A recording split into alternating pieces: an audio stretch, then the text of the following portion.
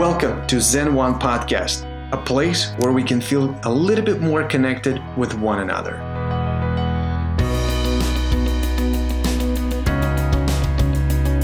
Should we get started? Sure. Let's go ahead. Okay. I'm going to go in. We start. There's a lot that I want to talk about today. And there's a lot of, I wouldn't say there's a lot of research. I just had a moment this week when I sat down for 3 to 4 hours. Uh-huh. And I turned off my phone and I was like, let me just try to get educated. And you remember I texted you last Friday. I said, Mary, can you help me understand what is the difference between level 1, level 2, level 3? Uh-huh. I feel like there's so much confusion on all this. Oh, there is. Then I went into this whole thing, the how to spot the counterfeit products, because I mean, I will tell a little bit of the story for everybody, but so we'll get to this a little bit. Then, did you get the package? I did. Okay. So would you be able to even cut them out and see what it means and what's inside and what is 3-ply and what is all that? Perfect. That's awesome. Yeah. That's awesome. So that's the plan for today. I mean, if we go a little bit longer, would you be okay with that, Mary? Yeah. We have an hour scheduled? I was hoping 3. Sorry. I have a meeting I have to go to that's I think that's 7. Oh, so, but I'm hoping nobody's going to stay along with you on Friday till 7:00. Yeah, probably not. No. Probably not. So let me start with a quick update for everybody on the group order. I'm just telling exactly what I was told. The products are getting to the warehouse by Monday. And I was just texting with the person that I was told that the orders will start shipping out next week. So I actually, as you all know, that I'm stuck here. I'm waiting for all the stuff to end and ship. So I'm going to the warehouse tomorrow. I was trying not to go and not to bombard people and not to be that annoying, impatient person. I'm just trying to punch the bag pretty much. And so for everybody, the quick update on a group order that we did, the bulk order group order in April. Like I said, there was a 1 week delay with the payments, and that's exactly putting us on a May 22nd delivery. So I'm really hoping that that's going to happen. So far, the text message that I got is that next week we start shipping products out. Now, for some of the offices, Dr. Kicks, I know you're watching. If I see the products in the warehouse and I can pick them up, I'm going to be driving to Chicago anyway, so I'll grab yours and I'll bring them in. I think it's going to be longer to ship, so I'll coordinate that. And then some of the offices, I don't know if Studio Dental, if you guys are watching or not, I hope you are, because it's going to take shipping to San Francisco would be pretty tough, and you ordered a lot of products, so we're probably going to be breaking it out to try to make it easier. So I'll be texting you guys. So that's my quick update. The other quick update, which we will talk about today, and I need Mary's help with fit tests and everything else. So I'm not super excited about this whole trying to chase those shipments from China. So what we did is we started doing the research on products we can get in the States and ideally 3M. So we got our hands on 3M N95 AT1860 respiratory masks.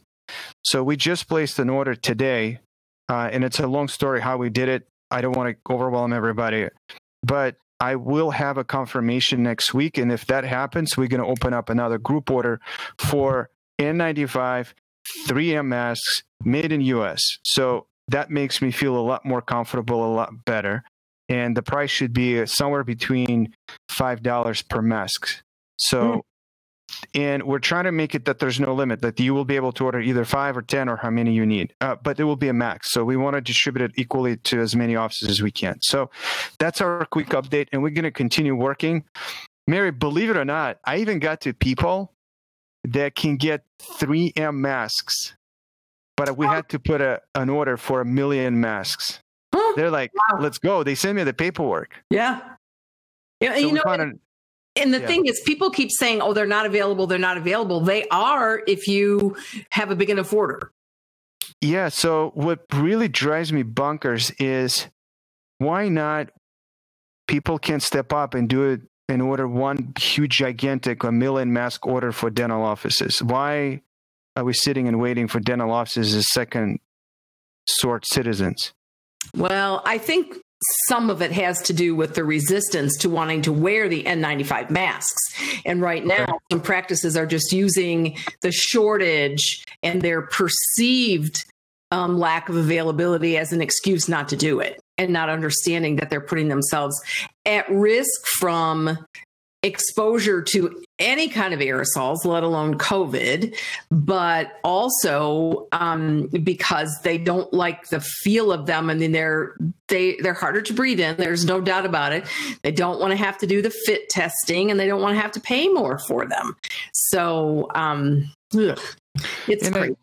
The payment is, I mean, we saw people trying to sell them for, I mean, and again, when I say the prices, by no means I'm blaming anybody, I'm trolling anybody. Everybody's trying to do their best. If there's somebody that's trying to make a, like buy for 2 and sell for 10, well, karma is fine. We'll find them. So absolutely. That I'm not trying to talk about these people. I know that most of the people in the dental are trying to do their best, even though it's still, I can't understand how bigger companies couldn't figure this out. And they're only selling to their groups, not to private practices. Well, I don't know. Part of it is just the supply. They're going for the larger groups, and honestly, in some cases, their orders are getting usurped by FEMA, and so then they get overtaken. And there's just a lot of things going on. The one thing that I just wanted to ask you, have you looked at all that Crosstex? They have a really nice, very comfortable N95 mask that's called the Isolator Plus, and that might be an option too. Crosstex is one of the biggest manufacturers of masks, and they're made in the U.S. as well. And I know that they are trying to make them more available in dentistry. So that might be one to look at. I will jump on it. Yeah. And they are much more comfortable. They still need to have a fit test procedure, but it looks more like a surgical mask than it does the cone N95. Okay. So, Mary, let's quickly start, if you don't mind, with what's new in your world. What are the new developments since the last time we talked? Well, not a lot of new information in terms of guidelines or guidance. The last guidance we got from OSHA was from May 1st, so that's 2 weeks old now. The last guidance we got from the CDC is from April 27th, and I know that the ADA and a lot of groups are really pushing for the CDC to update their guidance because it only allows for emergency procedures. We don't have anything in place that says what we do when we see elective patients, although right now we're assuming that it's the same thing, following the same guidance for emergency procedures. But it's very frustrating. What I'm seeing a lot now that it really scares me is people trying to find ways to reuse the N95 masks, and they're buying devices, UV light wands, and other types of devices to decontaminate the masks that are not listed in the CDC guidance documents. There's a whole list of things that are allowed and not allowed in terms of reusing or decontaminating masks. And people are being told in webinars, put them in an autoclave, and they should not, because it compromises the mask. It makes it ineffective. They're being told to spray them with bleach. They're being told to spray them with disinfectant. And the minute you get that mask damp, you compromise the effectiveness of the mask. And now the big issue, because a lot of webinars are now talking about fogging dental operatories. And I think it's a bad idea right now. The products that they're talking about fogging with, hypochlorous acid, hydrogen peroxide, are the two key ones that are really not harmful substances in terms of a chemical hazard. But what we don't know is, what are those products ultimately going to do to our equipment? Is some of that mist going to get into the electronics in our units, our imaging systems? And if we do it in the sterilization room, is it going to be in the sterilizer? What is it going to do? And the other thing is that, yes, there are scientific studies, validated studies that say that hydrogen peroxide and or hypochlorous acid will kill COVID. There are no validated studies. Well, let me take that back. There are validated studies that say that hydrogen peroxide and hydrochlorous acid will kill Ebola virus and SARS virus, but we don't have validated studies yet that say it kills COVID-19. And we don't have validated studies that say it's appropriate or effective to use in a dental practice. So there's too many unknowns there to think about fogging, but some really great information is being researched right now about using this hypochlorous acid because it breaks down into water and salt. And so two very innocuous substances. And it's also being researched to now, please don't anybody go run out and do this because it's not FDA cleared yet, but perhaps being able to use it in our water bottles. And so that the aerosol might be less contaminated, perhaps using it as an irrigating solution. They're even talking about researching it as a nasal mist to treat COVID, but it's not FDA cleared. There aren't validated studies on it yet. So we have to stick to the science, and beyond the science, we have to stick to what's validated for use in dentistry and against COVID-19. Mm-hmm. And everybody's looking for a quick fix. Yeah, I kind of feel them though, Mary. It's like, when I look at the prices, $9 for an N95. I know. I understand. But the other thing we have to consider is that's what OSHA wants. In the guidance that they issued on May 1st, they said N95 or better. They didn't say, oh, by the way, if you can't get an N95 here, you can use what CDC says, a KN95 or a level 3 with a face shield. They don't say that. Mm-hmm. And CDC has sort of limited enforcement abilities. It's through the state dental boards mostly. OSHA absolutely does. And now that OSHA's reclassified us as a high hazard and a very high hazard industry, if you will, excuse me,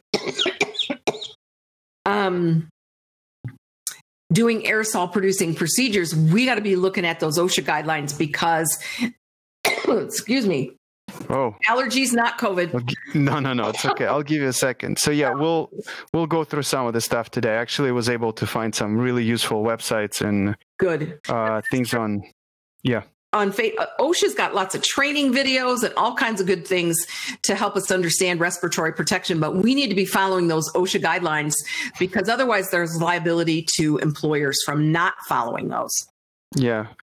Okay. So as of right now, the guideline is N95 or a KN95 with a 3-ply mask on top of it, or surgical mask with a face shield.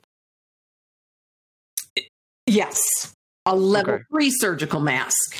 Level 3. Okay, so let's start then. Let's talk about the difference. I was trying to find, if I understand correct, level 1, level 2, level 3 are all three are 95% filtration rate.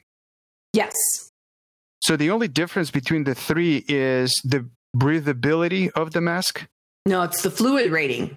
Okay. So what we have to do is have a appropriate fluid rating to filter out the large droplets.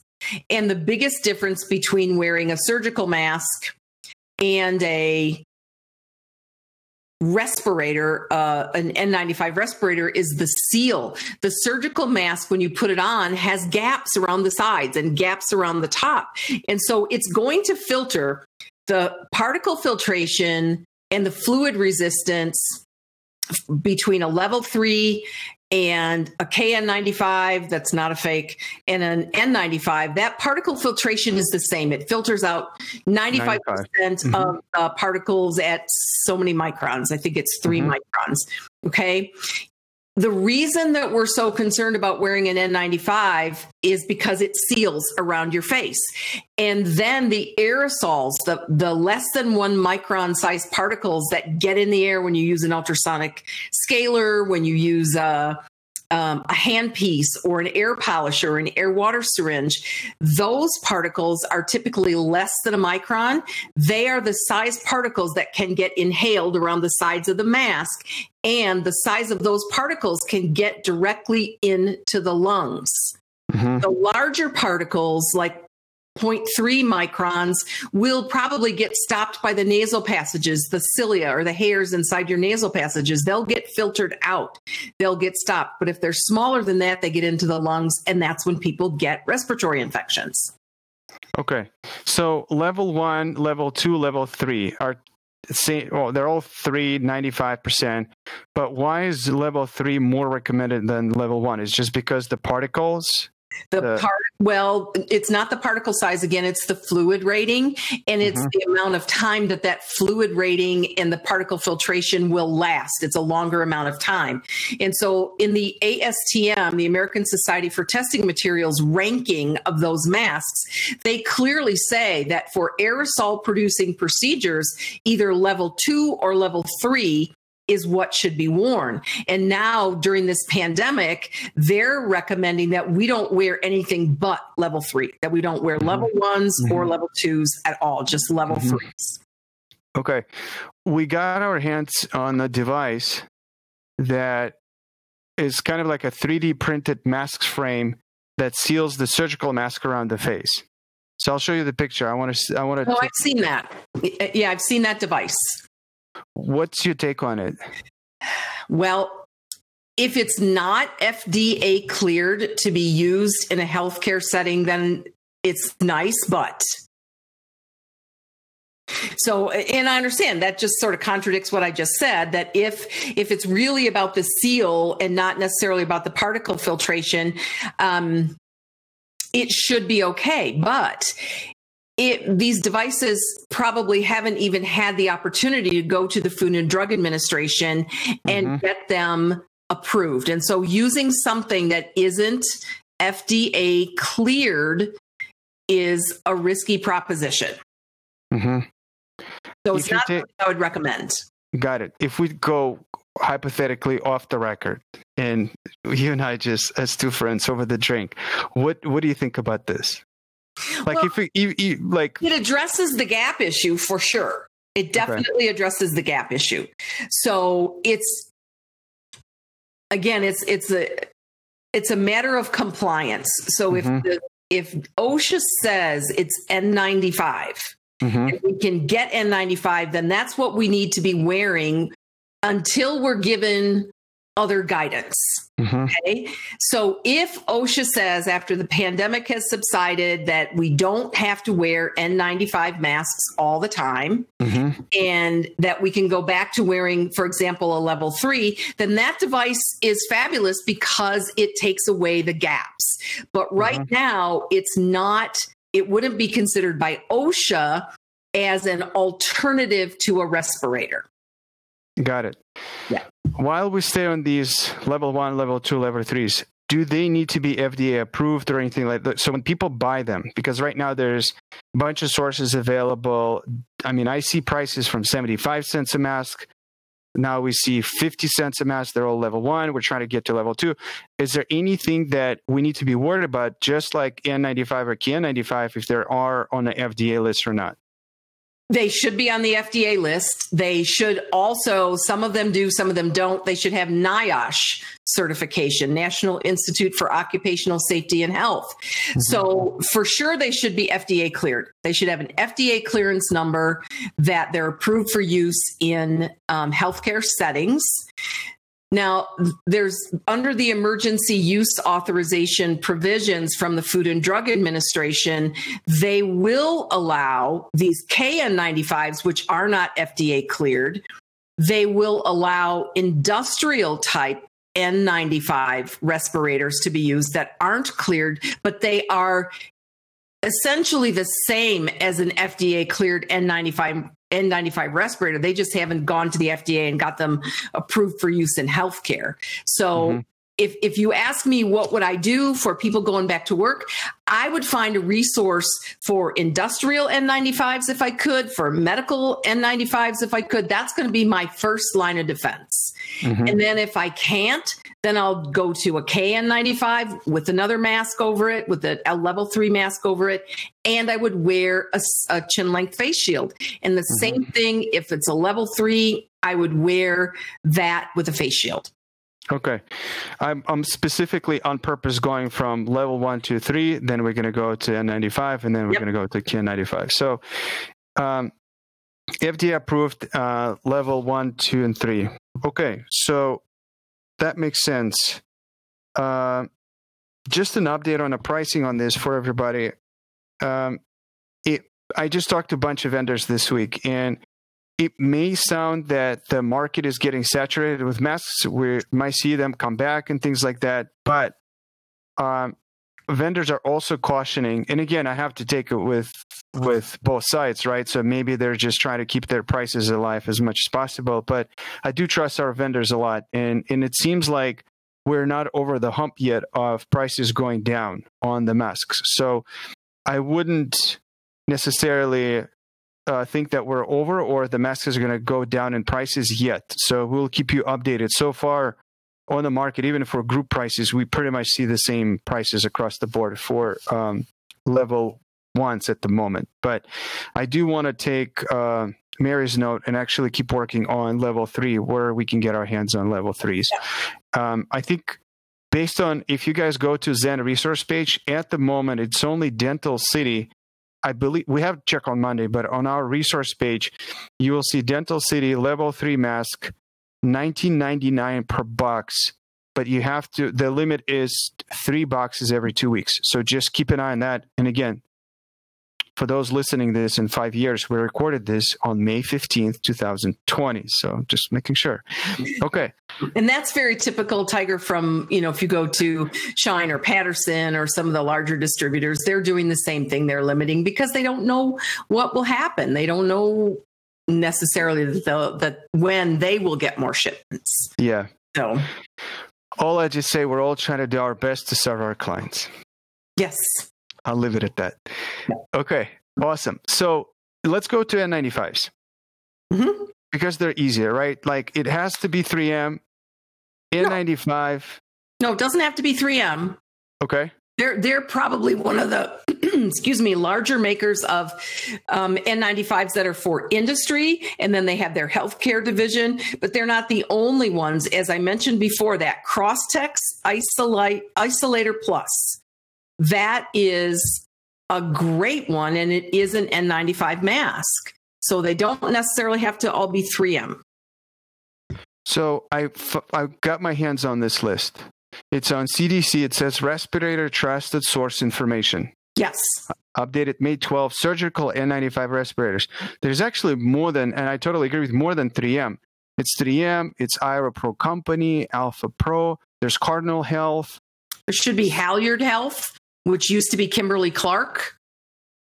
They are Halyard Health. Halyard Health, yep. Kimberly Clark Corporation. Magic Glove, Medline. I believe I saw Crosstex a couple of days ago. I'm surprised I don't see them on the list. It should be on there. And Medline is another great resource because theirs are also made in North America. They're made in Canada. So they have great N95s available. Okay, so since this is something new, like I think what I would like to do is, again, it's interesting. I think the 3M right now is operating under FEMA or Department of Defense. So like it's really not that easy to get to them and try to get the masks. Yeah, because they've been one of the biggest manufacturers of those specific respirators, then FEMA's kind of contracted with them to give FEMA all the supplies, but some of the other suppliers may have them available. Crosstex is telling me they have them, but that information is a couple of days old, so that could have changed. But Medline and Halyard Health, last time I talked with Halyard Health, they were having a few issues in supplies because they're going to larger orders and so forth. But yeah, it's beyond 3M. There's lots that are available. Would you be able to share your Crosstex contact? Absolutely. Yeah, absolutely. Because I'll call them up. Crosstex is now part of the Hugh Freedy group. I don't know if everybody knows that. They've merged under the umbrella of a company called Cantwell Medical. So yeah, absolutely. I'll the person that I work with, that's one of their education people, is Leanne Kiefer, but she isn't a supply person, but I will find out who it is. Absolutely. Mm-hmm. Yeah, absolutely. Let me check if there are any questions. Actually, none yet. All right. So I hope you guys jump in, and I hope this information actually makes sense. Colin, we talked about Studio Dental. I'm going to hit you up with the packages because you guys have a big order. So I'm going to text you, Colin, because we're going to try to break it up and make it a little bit less expensive to ship to you. Okay, so I found this. I think it's Medline. So, I mean, they're all N95 NIOSH, so it doesn't have to be 3M. No. Cool. Anyone who says they're NIOSH certified N95 particulate respirator, you're good. Okay. You're good. All right. So we're going to keep working on it. But the good news is if we get a true verified brand, whatever the brand is, but it's an N95, we can check that it's on this list. I still don't know why Crosstex is not here. I honestly saw that a couple of weeks ago. Yeah. On Wednesday when I was working on it. So I will find that out. Yeah, they should be on the list. Okay, so that's the list of N95. Then the next thing I did is I went on ADA website. There's actually a pretty cool resource. They have this watch on demand respiratory protection in the era of COVID-19. They have CEs. I believe it's free. It is free, and it's a great webinar. Eve Cooney and Kathy Eklund, who presented the webinar, are very, very well respected, well-known infection control lecturers, and they belong to OSAP. And it is very good because they explain a lot about the what are the advantages and disadvantages of wearing and explain about N95 respirators and the fit testing and so forth. So yeah, it's definitely well worth watching. Okay, so Irina will link it up for everybody in the notes. You'll be able to click on a webinar after this, then go on the page of the webinar. There will be links. So we will link it up. ADA respiratory protection webinar. So Irina, let's make sure to put it this way. So I watched all of them. And there were a couple good things that came out of it. Number one, they recommended this American Association of Occupational Health Nurses free respiratory course. Yes, that is a course that's free. In fact, I just completed it for anyone in a dental practice to learn how to do fit testing. So they could fit test the N95 respirators themselves, but you have to have a test kit to do it. Boom. Now, to that question. So I did my research more on that, right? So most people, when they go online, this is interesting. They go in and somehow they get this thing open. So they go in, they try to say fit test kit, right? But this is a smoke test kit. That's not going to work, right? No, I don't recommend the smoke test kit. What you want is called a qualitative test kit, and it either has a bitter smelling or tasting solution or a sweet tasting solution. That's the smoke ones are available right now, but the other ones are not. I have them on back order from like 6 different sites, and I still haven't gotten one. Well, I have news for that. Did I? Oh my God, I closed it. Did I? Okay, so I actually called them up, and we opened the line with them. So they will be placing an order for these test kits. Wonderful. So I just want to make sure that these are the ones that we're talking about. Bitrex. So one is bitter. Yep. and one is sweet one. So, but they all look like this, right? Are you showing something on your screen right now? I can't see it. I accidentally closed the most important screen. It's a hood that you put over. Yes. Yeah. What you just showed, it just was up there briefly and then it went away. Yeah. That's a test kit. This, right? Yes. Okay. So, yeah, if anybody's, the question is, is this the way to go? If this is the fit test? I think it is, because even though it may cost you several $100s or more to get the test kit. $135, Mary. Are you kidding? Yeah. Is it NIOSH approved? It's this one. It says OSHA compliant fit testing for disposable and reusable dust mist. So I called them up and I talked to them. They said, this is the one that you need to fit test the N95 respirators. Okay. Well, most of the kits are around $350 to $400. So that's why I'm wondering if they have a NIOSH approval for that test kit. Because can I send you the link? Yeah, please.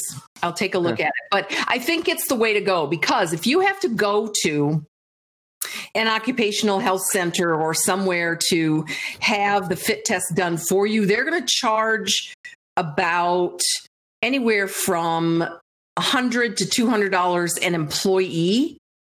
And so by the time you've done one round of initial fit testing, you would have bought the kit.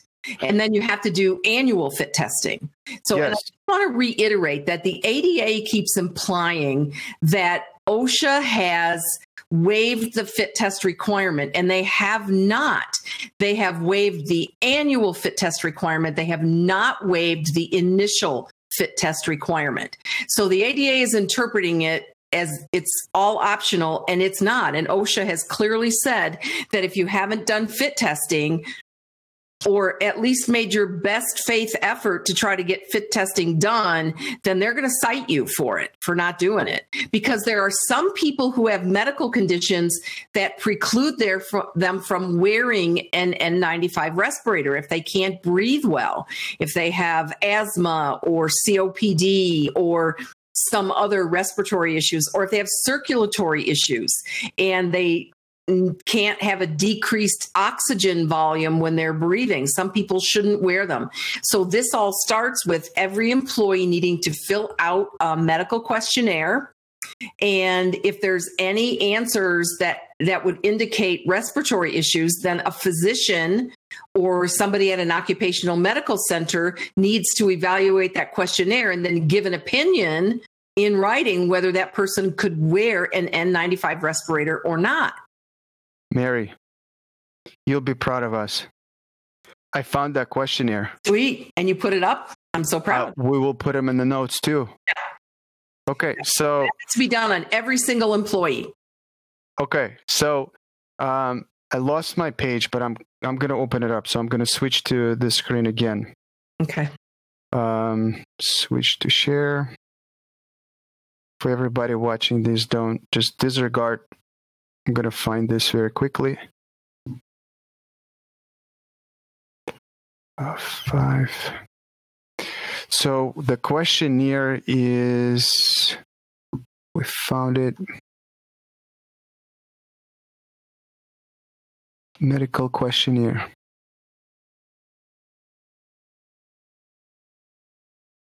Is it this one? Yes, that's it.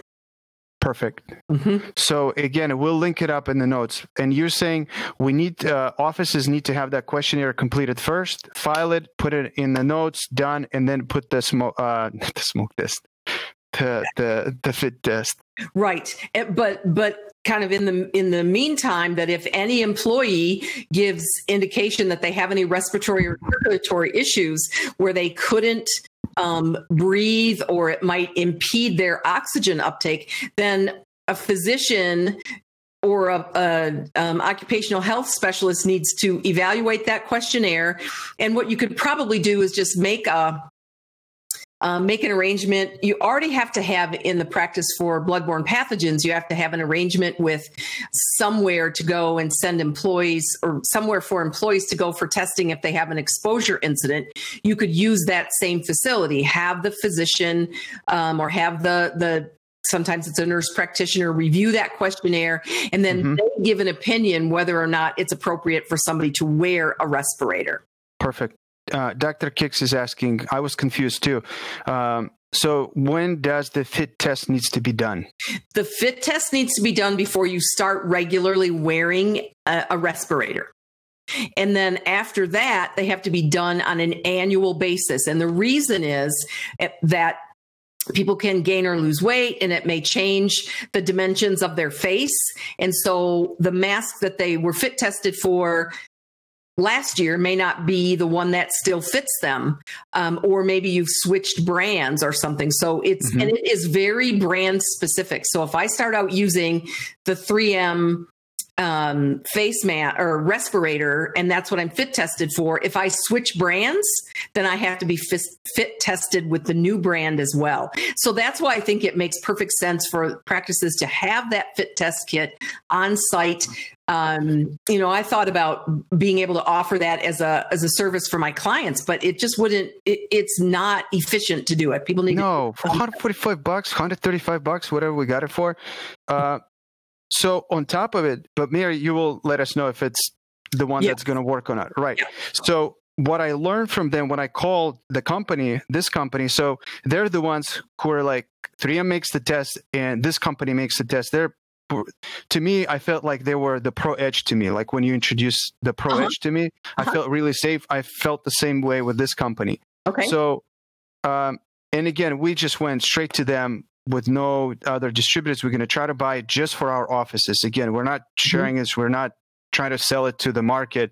We just want to supply it to our offices. Sure. Now, what I learned from them is this. You can buy this. So first of all, we're only going to launch sweet, not the bitter. I feel like that's... I wouldn't do bitter. Sweet would be where I would go. Okay. So that's the one that's going to be on Zen. For offices that are watching, it's already here. Again, Mary will confirm that it's the good one to go. But I'm going to put it right here on the screen and show everyone. So on this live update page, I click here on this big orange button and just scroll all the way to the bottom to other. Come on. Come on. Where is it? Yep, right here. So, these are the sensitivity solution and test solutions, but the test kit is right here. So you might want to go in and just order it. Again, we will have the delivery time. We just opened up and we're going to communicate with them tonight to get it ordered. But again, if it's the right test. And so this is what they told me. There are 6 things per box. Mm-hmm. Where is it? And you can do 6 ampoules, and you can do 3 to 5 tests per tube. Yes. That means there's 6 tubes are coming in the test kit, and you can do 3 to 5 tests. So technically, I mean, if you buy one thing, it should be enough to test the whole team right now. It should be. Right? Yeah. And then you get to go. And then when you bring new team members, or if you change the manufacturer, only then you need to do another fit test. Right. Exactly. At the moment. At the moment.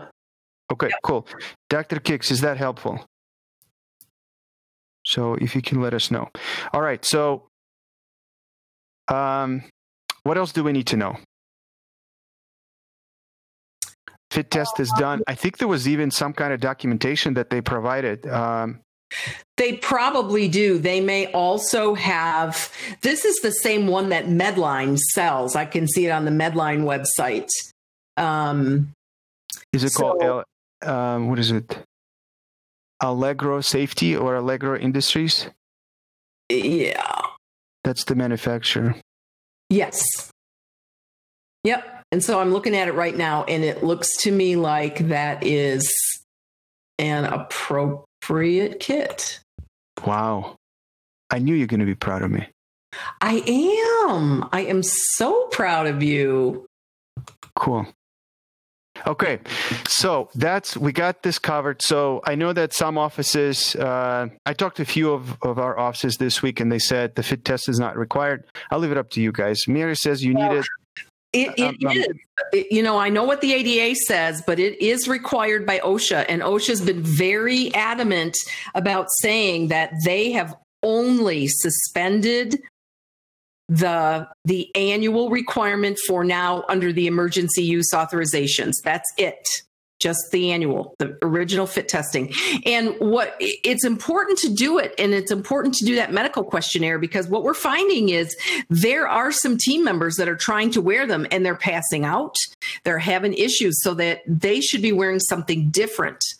Like 3-ply surgical level 3 with a face shield.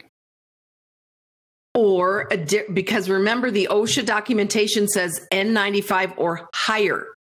So another type, what California is looking at right now is requiring people who cannot wear face mask or respirators, that they wear what's called a PAPR device, which is a powered device. You see the healthcare workers in the hospitals wearing them. It's a kind of a helmet that they wear, and it's got a big hose that goes down the back that air flows in and out, and it's got a power pack that they wear.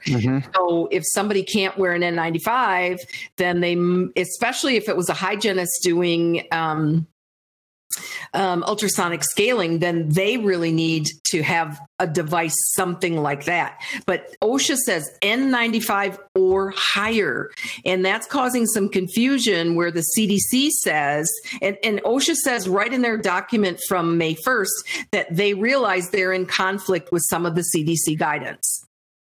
So the CDC can't cite or fine a practice for not following the guidance, but OSHA sure can. And they're talking about N95s even treating well patients that have no risk of COVID. Okay. All right. So one fit test when a team member tries the masks, and if it's good to go, they're good for a year. Yes, unless you change brands. Yeah, exactly. And we're going to try to stick to 3M, but Dr. Kicks will keep you posted what we find. If we get somebody better, less expensive, but a brand name, then I mean, it might be worth doing another fit test. But at that point, you don't need to get the whole thing. Like at that point, if you're out of the, what do they call it? The solution. Yeah, that's all you do is reorder that, which is just $2 a bottle. Yeah, $10.95. So for a solution test and a test solution. Yeah. So you need to have both. Yeah. First, you need to sensitivity test, and then the actual test solution. You first need to test the sensitivity to the thing. Yeah. And then test it. Perfect. Okay. All right. So are we good with N95s? I feel like we covered a lot. I think so. I think we are. Okay. And as far as counterfeit for N95, as long as it says made in USA, and as long as you're buying from trusted sources, and as long as you can see that it's a 3M product. I mean, it's really hard not to see that it's a 3M product or Medline or somebody like that. Right. I don't think we need to really worry about it. My biggest counterfeit worry is about KN95, which we're going to talk about in a second. Yes. So I don't think we need to spend too much time, as long as you trust the source, or at some point the big brands the big name companies will come back and start selling those. I think the restrictions will get lifted for the medical, dental will start getting them, and we'll see how it all plays out. I think it will. Okay. That's awesome. All right. So now let's talk about the KN95s. Okay. I'm trying to wrap my head around this thing. Up until May 7th, we had manufacturers that were on a list of KN95s. Yes. Approved manufacturers. Then May 7 comes in, and there's only 2 manufacturers left, like Powwow or something like that, insurance company, which is really interesting name for a mask manufacturer. And then some other things come back. And then somebody refers to CDC Appendix A. Like, that to me is a little bit confusing. Do you know what I'm talking about? CDC Appendix A is the list of the masks that have been cleared under emergency use authorization.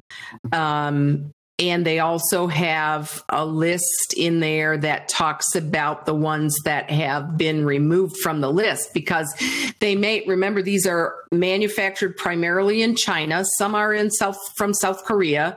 And when they come with the certification, it's just like the one that you sent me or had sent to me.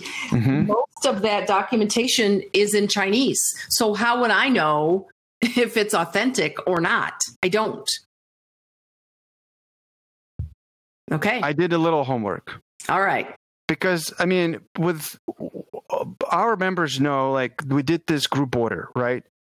And I felt a little bit uncomfortable because we did the order and we're putting this all together. We did our due diligence. The company that order came from was on FDA list.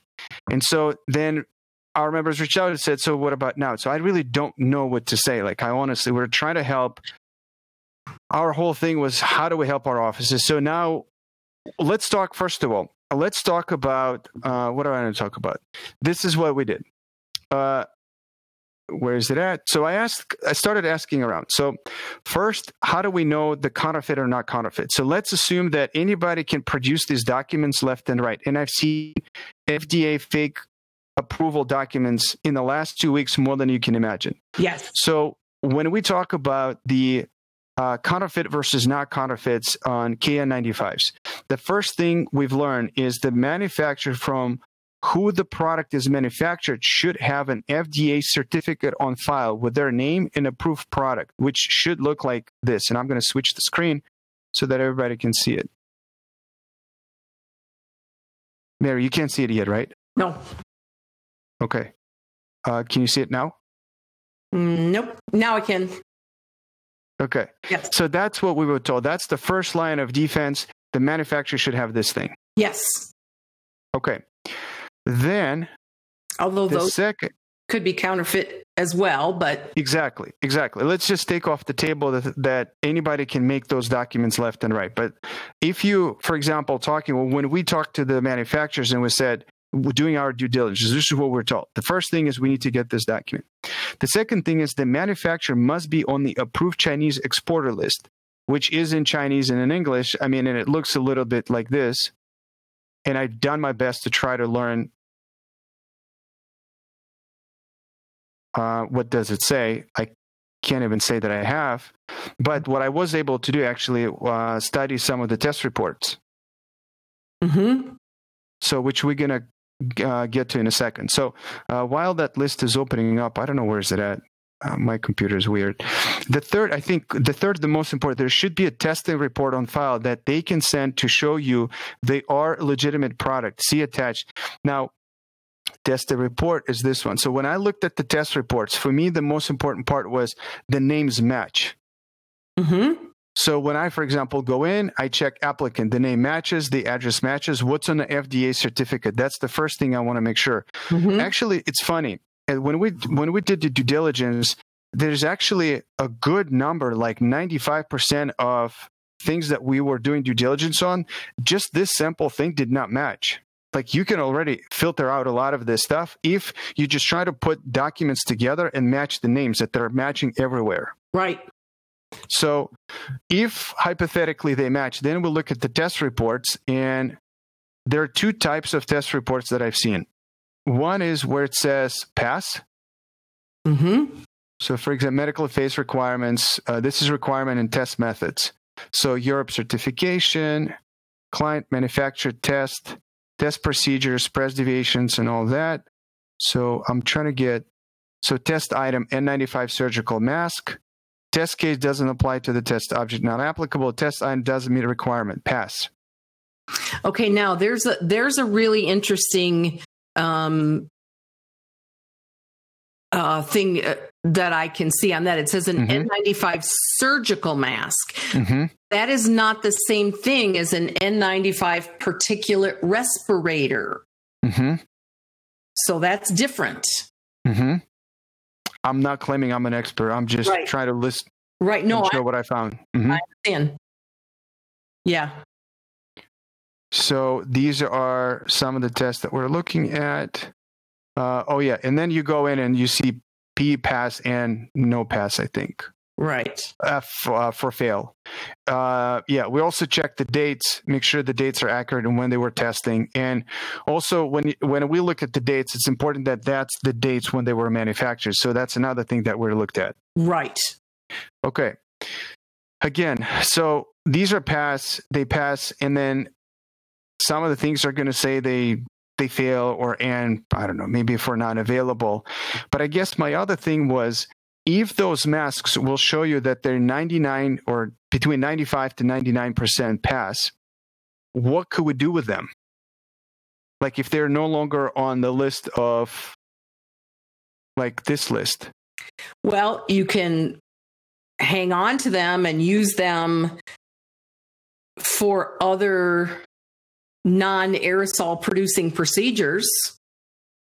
Or front desk, administrative, right? Sure. Yeah, absolutely. Okay. You could. But not for they wouldn't be appropriate for use during aerosol producing procedures. Okay.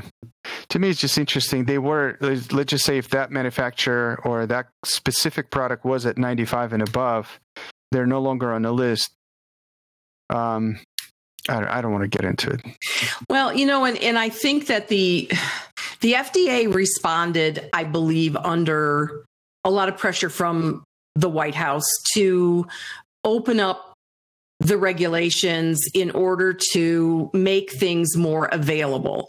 And one of them was PPE, the other was test kits. And now that's all coming back to bite them because they allowed all these test kits to be approved under the emergency use authorization. And we're finding out they're not accurate. They're highly inaccurate. Some of them don't even work. Mm-hmm. And that's the same thing we're experiencing with these KN95s. They allowed them to be used as an alternative, but not necessarily the best. And the one that you sent me, if I'm scrolling down the page from the CDC, first of all, here's the stuff that the CDC says to look for in case to determine if your respirator is a counterfeit.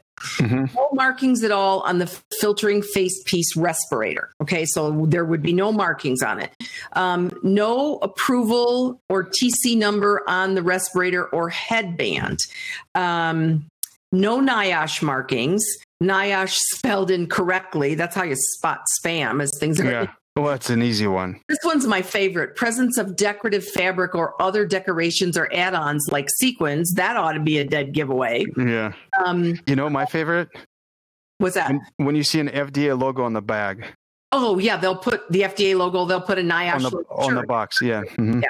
And then claims for approval for children. NIOSH doesn't approve of any respirators for kids. And the respirator has ear loops instead of headbands. So any N95 or KN95 that is truly a particulate respirator, not a surgical mask, is not approved because of the ear loop issue. And that's what this one is. So this is a surgical mask. It's not a respirator. Okay. Mm-hmm. And then if I keep scrolling down the page, there is a picture of this one with a line through it saying it's not NIOSH approved. Mm-hmm. So, I mean, it doesn't mean it's not a good mask. It just doesn't qualify as a respirator. Mm-hmm. So I also think that KN95s were not intended to be NIOSH approved from the beginning. No. Only N95s. Only N95s because the KN95 is a designation from China, which is a different standard than what ours exactly. is. Yeah, exactly. So it can't be a NIOSH approved KN95. It's just like two. They're don't two work. Separate universes. Yeah, yes. Absolutely. But some are saying that they are. Some of them have NIOSH printed on the little vent that's in the front, which is another thing I wanted to mention. If the respirators that you get, the N95s, for healthcare, should not have a vent on the front. Mm-hmm. They should not. And the reason is that they will filter out your exhalation. That's why they're there, to help you breathe easier out, to exhale, but they don't filter when you inhale. And that's exactly what we want, is that filtering when we inhale. Mm-hmm. So if they have the little plastic vent in the front or on the sides, then they're not appropriate to be used in dentistry. All right. So we do have, if anybody in the future need the KN95s from the current approved list, there's only one vendor we have so far. They're listed on the resource page, and it says FDA approved. I'm pretty, I don't know what to say. I mean, I think we need to put our resources to get the real N95s, and that's what we're trying to do.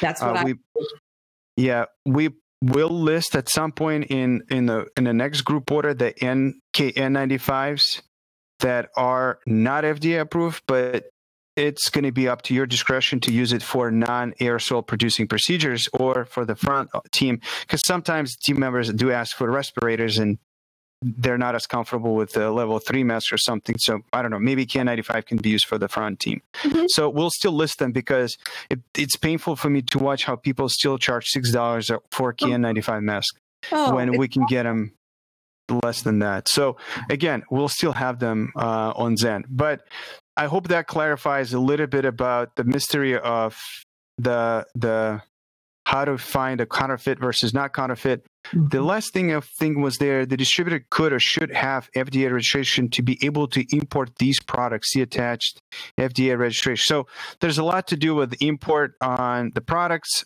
Let me see what that link I had here for. Yeah, under that emergency use authorization, they have to have some documentation from the Food and Drug Administration that they're allowed to bring those into the country. Boom, FDA number. Yeah, we got it from one of our current vendors. Mm-hmm. Yeah, something like an email from registration list, FDA, the number, registration number, owner operator number. So things like that, like who's registered and they're approved to bring the products in. Yeah. So again, by no means I'm claiming I'm an expert. I just try to do a little bit of research to try to understand myself what we're dealing with, because and you did a great job. I'm just trying to help. That's my whole thing. It's like, I see, like, Mary, this is my biggest thing. You, Tiger, because you do try so hard to do such a good job for everybody. How do, like, offices don't have time? I keep thinking, like, our offices, like, I don't know, I'll use Dr. Kicks's here. Like, I love Dr. Kick's office. How would somebody have time? I'm not saying, like, I did it or we did it the best, but, like, just the time alone to go through all these documents to try to understand. And that's where I'm at the point on trying to probably giving up on KN95s, on aerosol producing, even if there are an FDA approved list. I'm afraid to list them because what if tomorrow, again, they're not? Like, how do we know? Yeah, I would not. I think what we really need to do, knowing that OSHA says they want N95s or higher, then that's where we need to go. That's really where we need to go. Okay. I would appreciate any comments from anybody that's listening. Like, what how do you feel? Like, this is going to stay internal. We're not going to share this. How do you feel? N95, KN95, should we even look into it or not look into it? Just a little bit of the idea from all of you watching, I would really appreciate. Okay, so what else was on ADA that I wanted to share with you? So that course on respirators, would you recommend it for an office? It's only 2 hours long. I mean, absolutely. It's a great webinar. As I said, even Kathy, our very well recognized experts. And then if they do a web search, although I can give you the links and we can post them up, OSHA's got a whole bunch of new training videos for using N95s, and there's a great one that shows the difference between the N95 and a surgical mask, and how to put on an N95 appropriately, how to take it off appropriately. And there's posters that you can access to that you could use for team members. So absolutely. Mm-hmm. And that honestly needs to be part of OSHA training, because what OSHA says under the bloodborne pathogen standard is that you need annual infection control training, but you also need training in the interim if procedures are changed. And this is probably the best example of procedural changes. So everybody needs to have some training to understand what to do.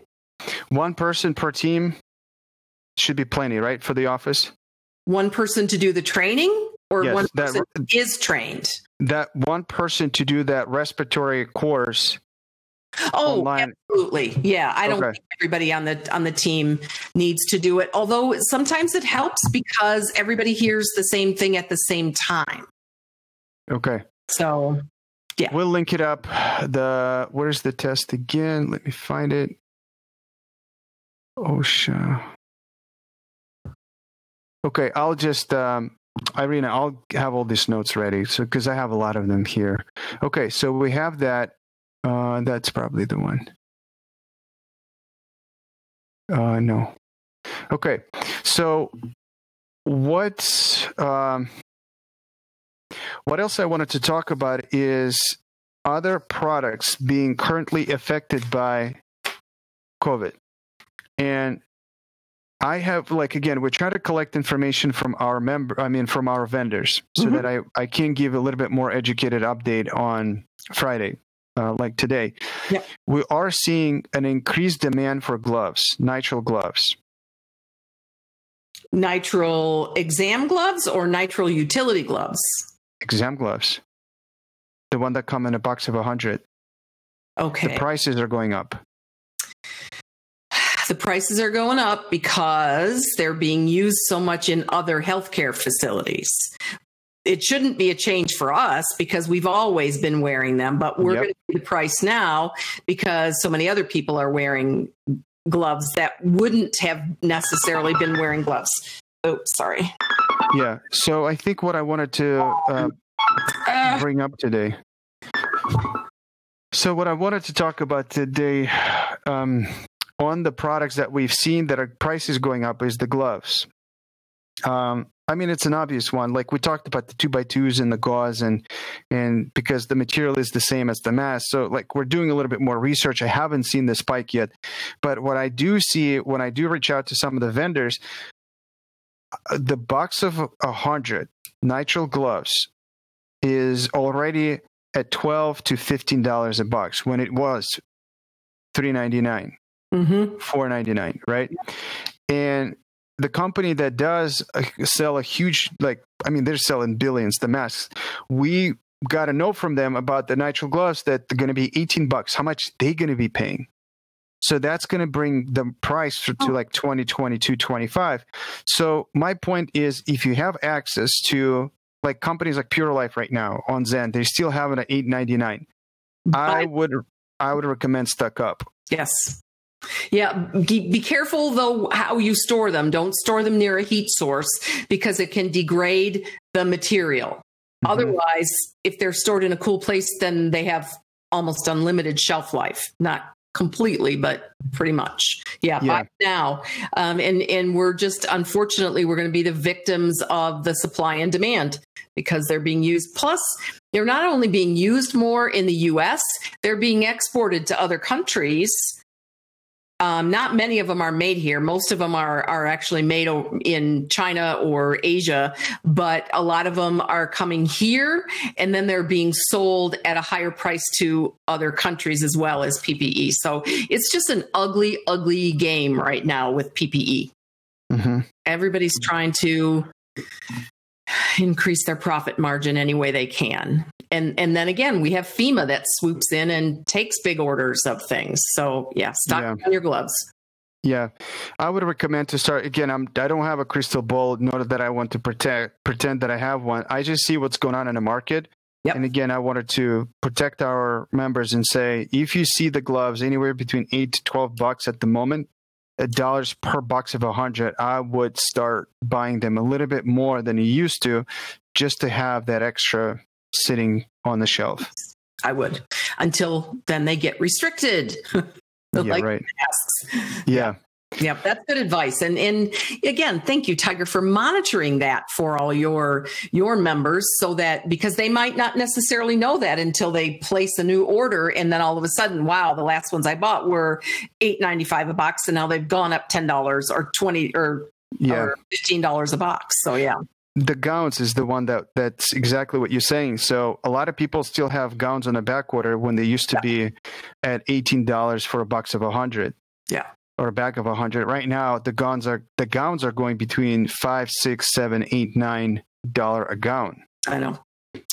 So actually the most effective thing for practices to do, in my opinion, is to get a whole lot of extra reusable gowns that they can launder. And what would you recommend? How to do that? Well, you can go to a uniform store. You can go through, there's a lot of vendors that have gowns and lab coats and things that you can wear. And you've got to have a way to launder them, though. So you either have to have a washer and dryer that you do them on site, or you use a laundry service. You can't take them home, and that you change that reusable gown after every patient. Because once you've made your initial investment in whatever they're going to cost, maybe $10 or more a piece, depending on what ones you buy, then we've reached our saturation point. We don't have to worry about buying new ones all the time and throwing them away. So you're going to start recouping your investment. You'll get that return on investment instead of just continually disposing of them. We don't know if this is going to be forever with changing after every patient. We have no idea. OSHA has said in the past that we had to wear the gown, but we could wear it until it became visibly soiled with blood. And so what most people did would wear one gown or one lab jacket for a day and then wash it and reuse it. But under the interim guidance, it's change after every patient. Okay, let's do a quick math. I'm just curious. How many patients per day on average in office we'll see right now? Like a typical general practice? Well, that's going to vary depending on how they schedule. I would say it's easier to do the math if we look at a hygienist, because a hygienist would see an average of 8 to 10 patients a day. So each hygienist would need 8 to 10 gowns. So 8 gowns. How many days are they going to be working? I would say probably 3 to 4. 3 to 4 a week. And then they're roughly 4 weeks. So let's just say 4 and 4.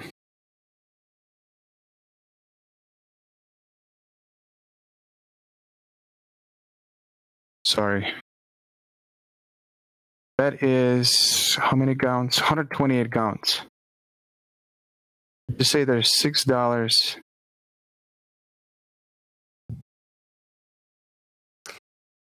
You might not find reusable ones for $6. I would say it's probably closer to 10.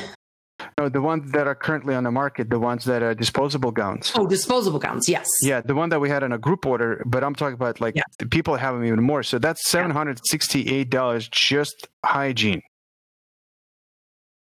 Yep, for a month. For a month. Calculated, yeah. Yeah. How much is a washer and dryer? Oh, you could buy a stackable washer and dryer probably for less than that. You go to Best Buy and, there's all kinds of, you can get what's the Sears outlet where you can buy the ones that are slightly. There's no one like required for medical use or anything like that. No. You can just use a regular washer and dryer. And now the practice has to have the space for it. But you can even get the apartment size ones that are pretty compact. You can buy machines that are a washer dryer. That's all one process, all one machine. There's all kinds of things that you can do.